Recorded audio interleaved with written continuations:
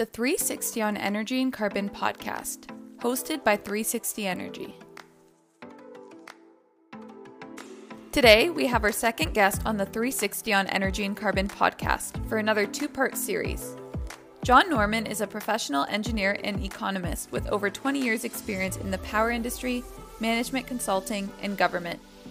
His career spans both the energy and environmental sectors as well as project management. John is currently president and COO at Hydrostor Inc., an internationally leading company in advanced compressed air energy storage. Now let's get into the episode.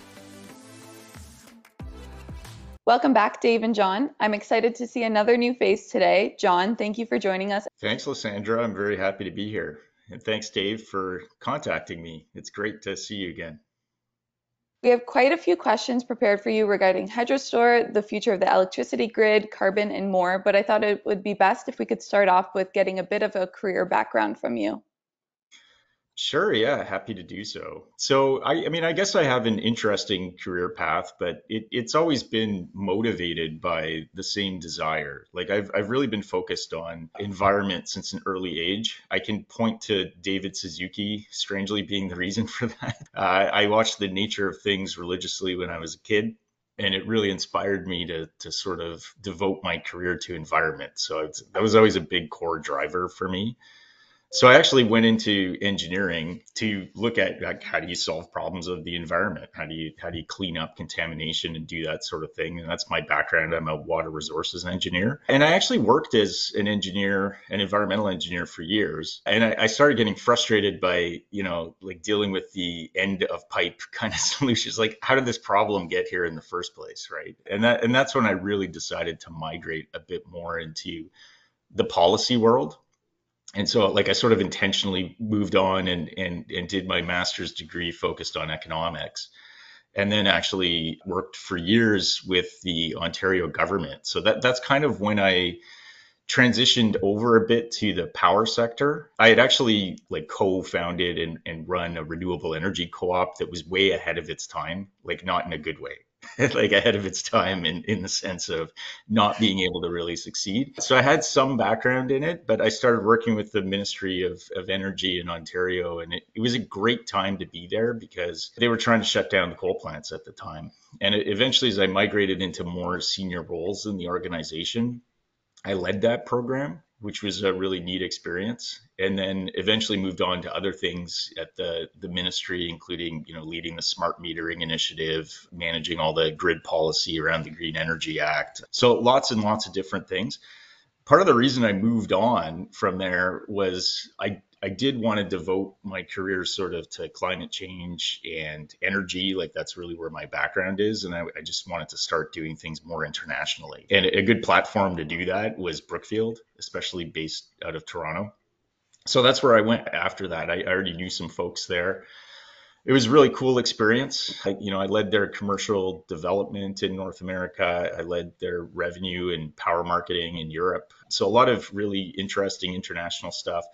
Lots of funny stories about, like I was a registered lobbyist in DC and Connecticut and Massachusetts, and California. And like all these places are unique, and the stuff you see in the New York Times is all true. And in a way it's worse and crazier when you're on that side of it. But it was a really good experience. And I sort of intentionally came over to Hydrostor to build something up, right? To actually work in the innovation space and take all this experience I had kind of gotten in the sector and build something a bit more from scratch. So that's kind of where I am right now. That sounds like an incredible career. Could you explain what Hydrostor is?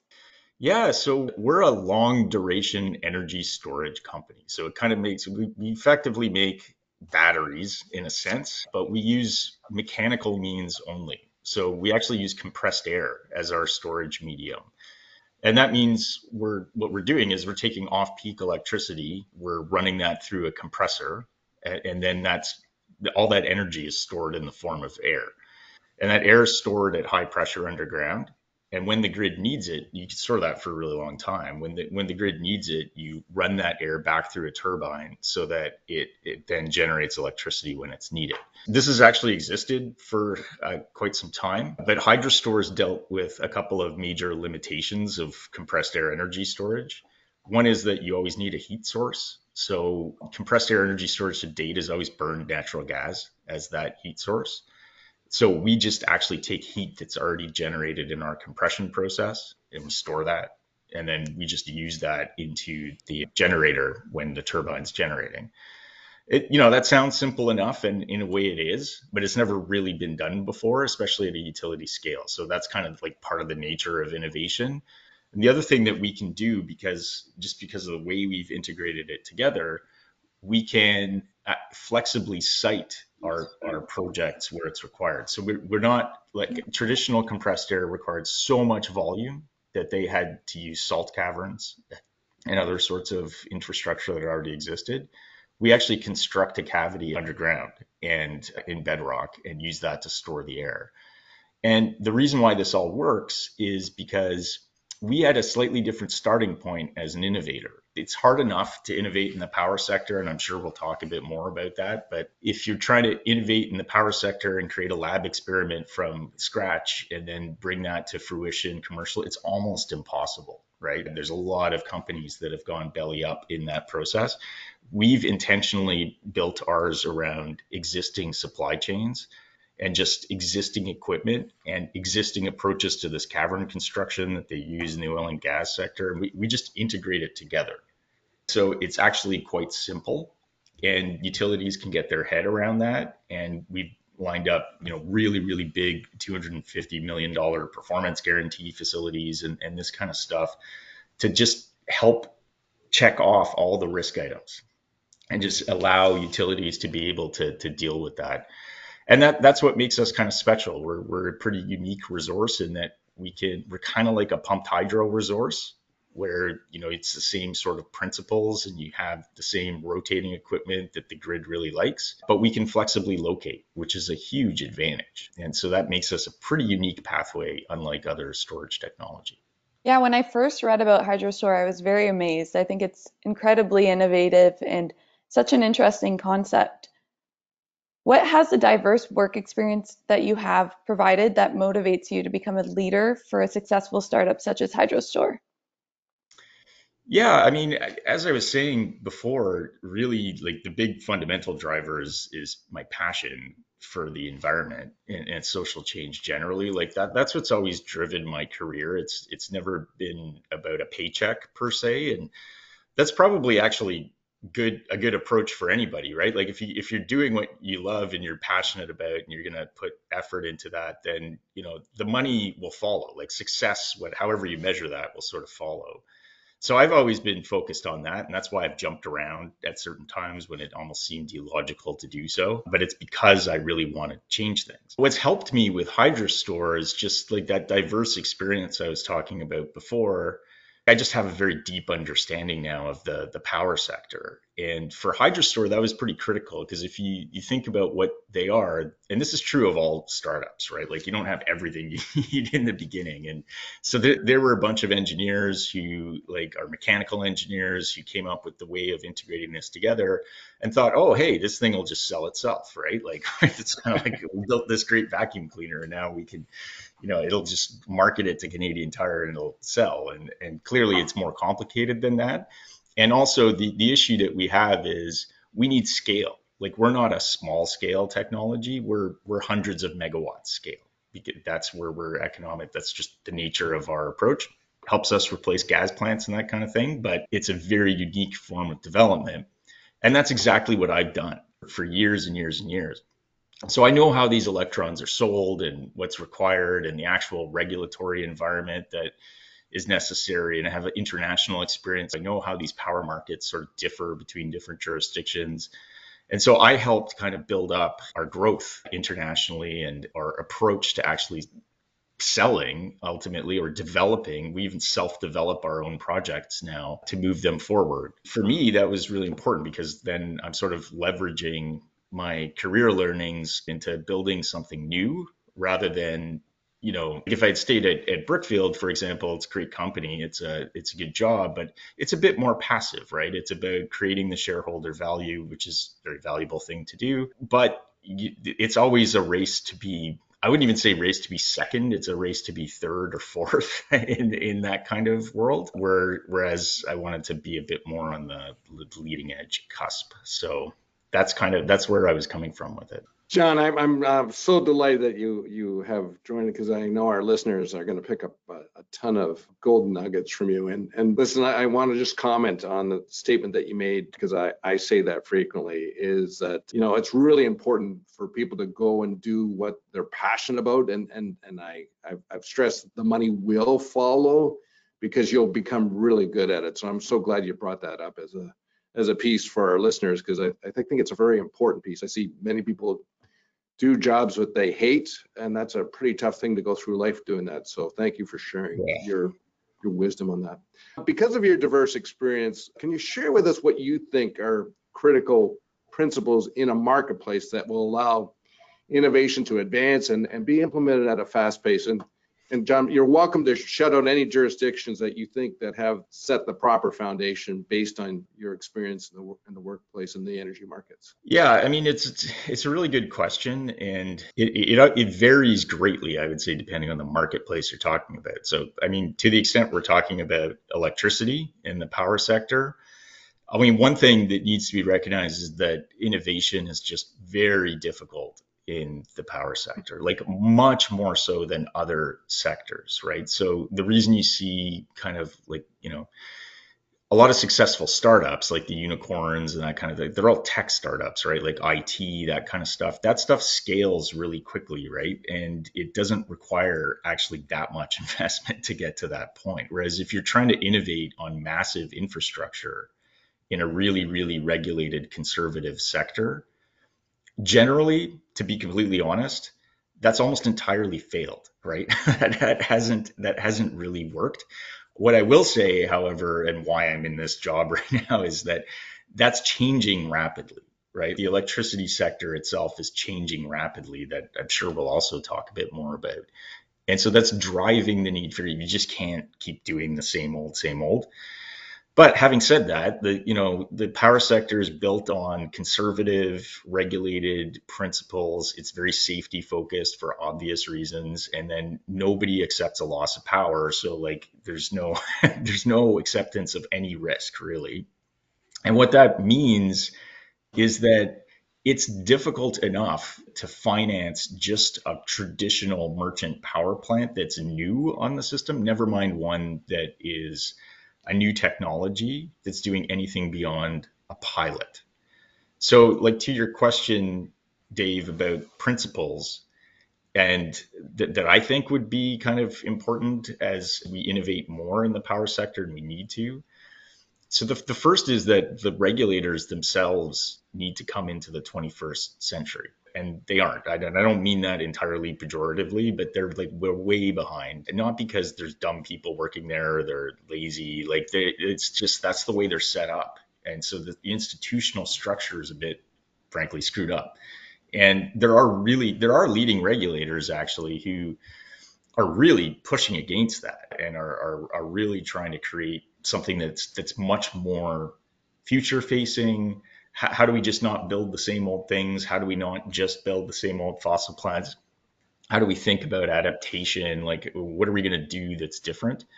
And I think those regulators are in places like Australia or California to some degree. New York has been pretty progressive as well. But even as I say those, I kind of cringe in the back of my head, because they're still like they're struggling massively to really change what it is that they're doing. And what I mean by this is they can't just act as a brake. Like, their role in the past has been, utilities are incented to increase their rate base, and therefore we just need to say no, no, no, no, okay, right, and no, no. And that doesn't work anymore. The utilities now are gun shy. They don't want to bring new technology forward and not be able to recover the costs. So they need to provide the incentives to allow the risk taking. That's, I guess, easier said than done. But there's a couple of things you can do in the near term that are actually really, really helpful to get, new innovation on. Like one big one is to actually create mandates for it. And that can come from government, and then regulators need to respond to that. An example of this is California, right? Where they've created mandates for new attributes. But the attributes, even though these are needed, the attributes are long duration storage. But that means that's coming from something that is probably innovative, right? It could be pumped hydro, but there's only so many options for that. And that means they're now saying, hey, we'll ask for 1,000 megawatts of 8-hour plus storage and mandate utilities to procure that. So the utilities know what they need to face.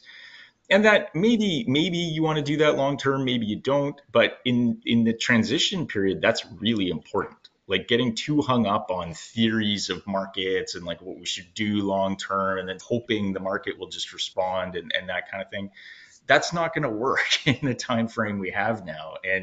And so like people can criticize California, you guys are always centrally planning and doing this stuff, but the reality is it works. Like it actually creates new experiments and allows for them to be much more progressive than other places. And the things that don't work fall by the wayside, and they move on to the next thing. So I think that can be done much more in the near term. The other thing too is like you'll see regulators and utilities talk about innovation, but all they're doing are pilots. And to me, pilots aren't really the issue. Like a sandbox can help, and there are technologies out there that are in the sandbox stage. But that also means how are they going to get to the next stage where they're at the scale, right? Like, so you already have technologies, Hydrostor included, but lots of others that are ready to scale, but it's the valley of death that's the problem, right? Like how do we go from our 2 megawatt contracted plant with the ISO in Ontario to the cost effective versions of our systems are 200 megawatts to 500 megawatts. So that requires a leap, and it requires assistance, right? Like we need early stage development capital. You shouldn't just spread the funding like peanut butter. Like there needs to be funding available, and then it shouldn't just be, okay, everyone gets like $1 million.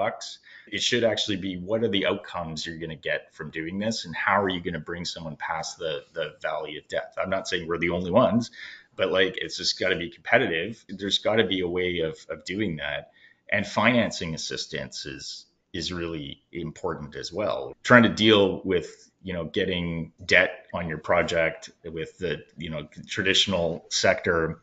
I mean, this is something that is well known, and there's been programs before, but they just need to be implemented. Australia has done a lot of that. Like New South Wales is really, really progressive at creating these kinds of programs now and creating contracts in addition to California. But not all jurisdictions are doing that. And so to me, that's like the really low hanging fruit in the near term. So it's a follow-up question, John, and probably something that you weren't prepared for, but I'm going to, just based on what you've said, I think it's just great content. The intent of this is for our listeners so they understand how they can play and what role they can play and how they can optimize their energy usage, their costs. Based on what you've said, and I understand the role and the merits of regulators and what they need to play, but is there things that you think the marketplace could play to help out in the innovation to help an organization like yourself? Yeah, I think so.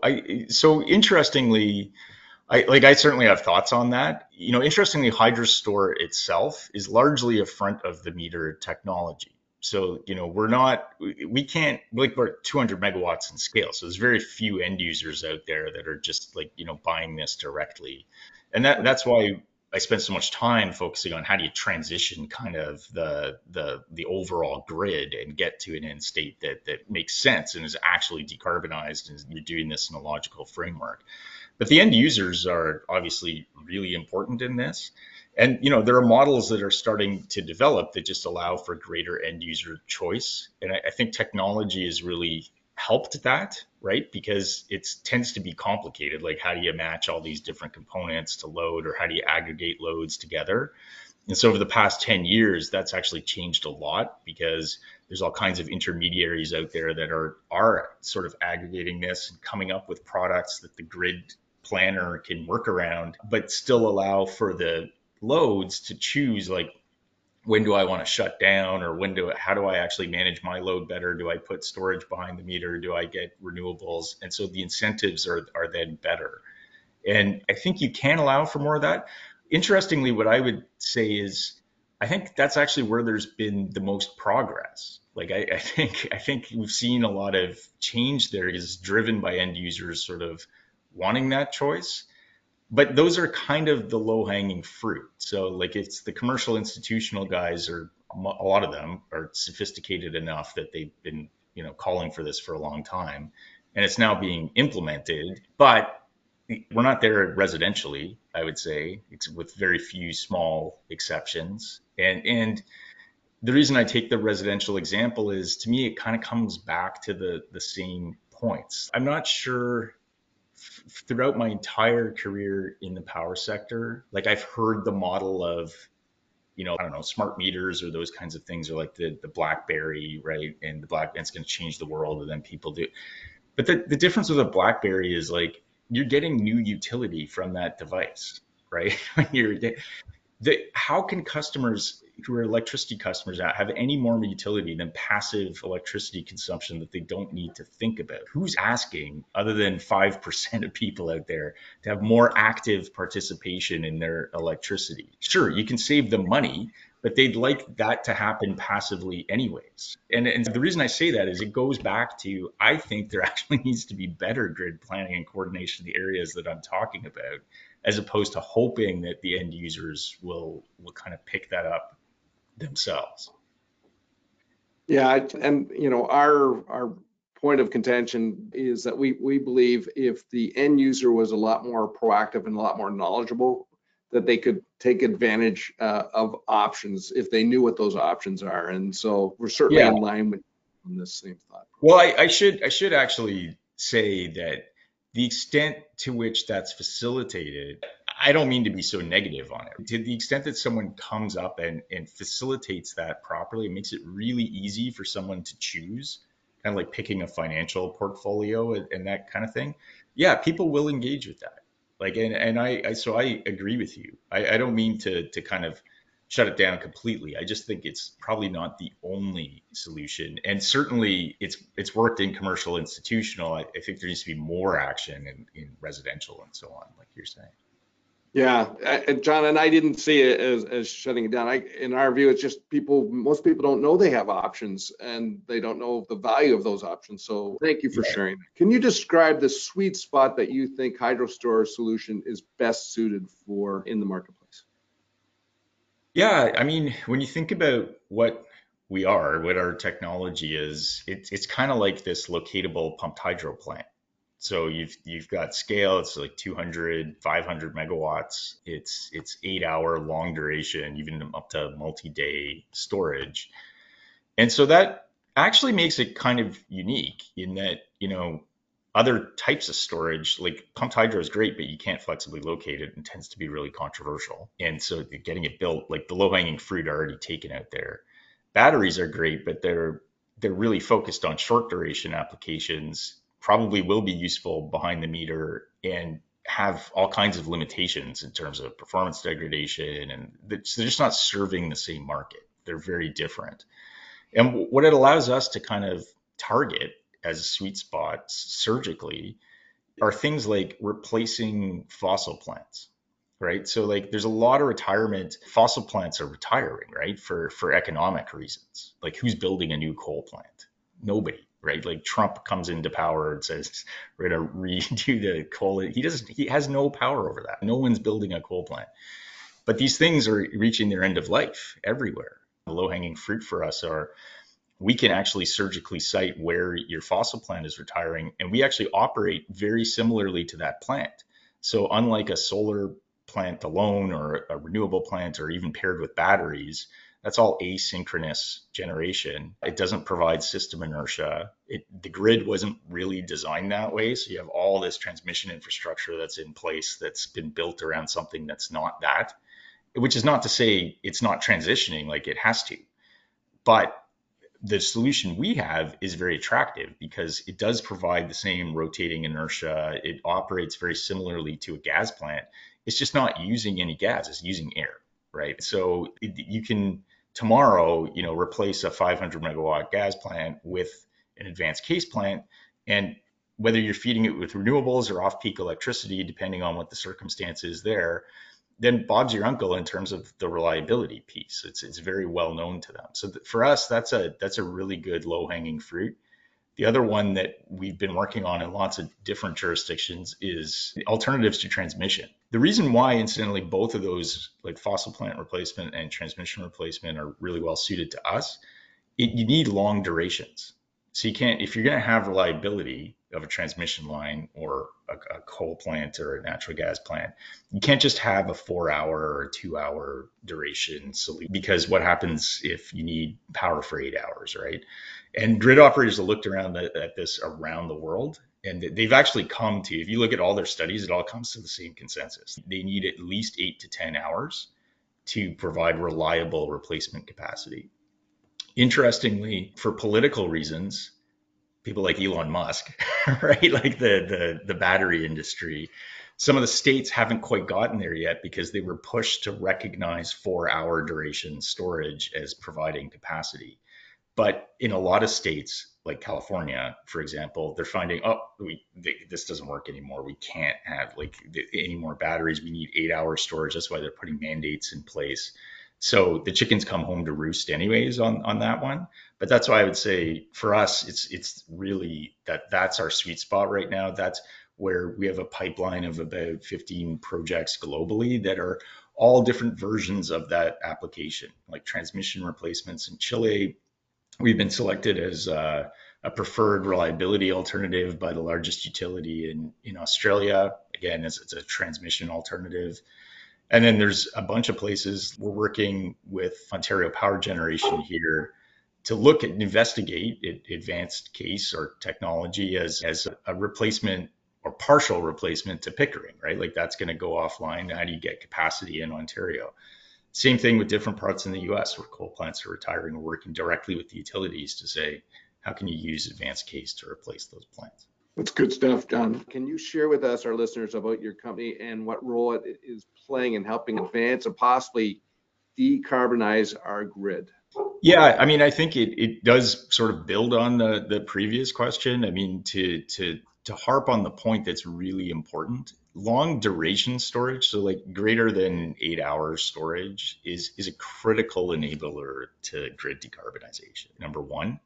Obviously, your supply sources are going to come from renewable sources and so on, but you need storage to be able to obviously take that sun when it's not shining and wind when the wind's not blowing and have it on the system when it's required.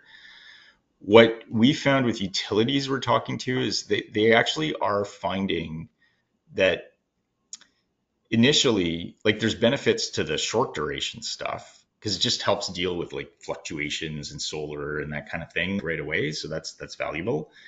But then it jumps to a long duration need, like at least half a day kind of need, and then into multiple days to really fully enable decarbonization.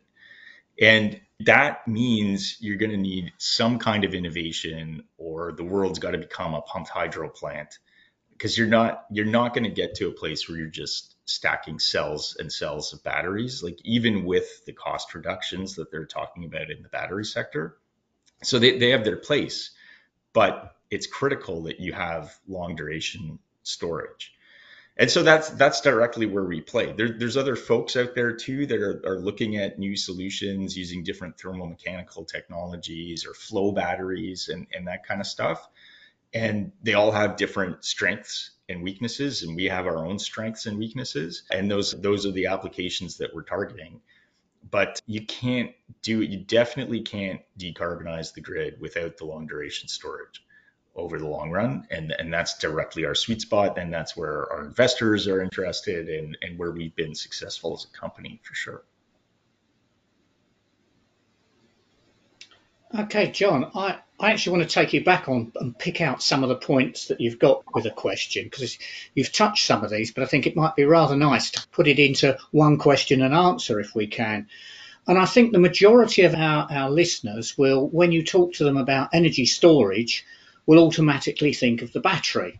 And as you say, there are certain characters who've, shall we say, promoted the battery in the extreme. And I know that we're interested at a variety of scales of we want better batteries, starting with our smartphone, we want one that lasts longer, through to we want a car that's got long range. So it seems to me that, if you like, a benchmark of energy storage currently is the battery.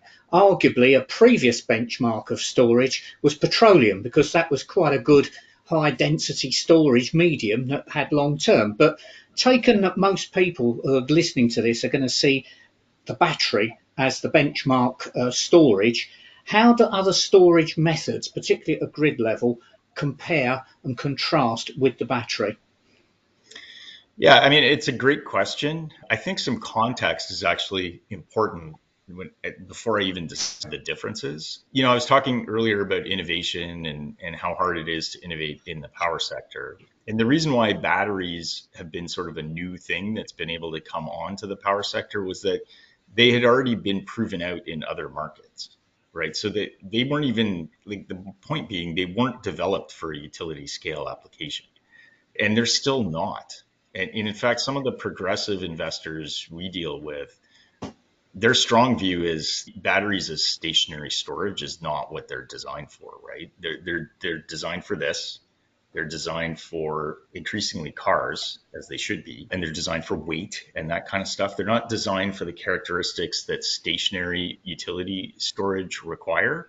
And so what folks like Tesla are doing, to their credit, is they're searching out a new market where they can put batteries that they've developed for this, or for electric vehicles in their case, and put that on in a new application and see if it works. And so it does kind of work. It works for frequency response, and it works for these short duration applications. But it also, I personally, I think, like, a lot of these installations are new. When's the last time your phone delivered on its performance expectations on its battery? Right. It's funny, but it's dead serious, right? Like, it's not, they're the exact same cells. Like, how are these things going to, so sure, there's a lot of talk now, and these things haven't run for decades yet. What's going to happen when you get to that point? Now, I have no doubt you could probably design better stationary storage batteries, but nobody's actually really doing that right now, right? They're just trying to reapply this and put that on the grid. So I think there's some fundamental limitations there, despite all the hype around it right now. Now, having said that, lithium ion has a place. Like, we interestingly enough are developing battery projects, right? Because they actually complement our technology. They're not really a competitor. They do frequency response, fast acting, millisecond changes on the grid. They're pretty efficient at short durations, providing you augment them enough when they degrade unexpectedly. But if you factor that in, then it can kind of work for that application in the right market.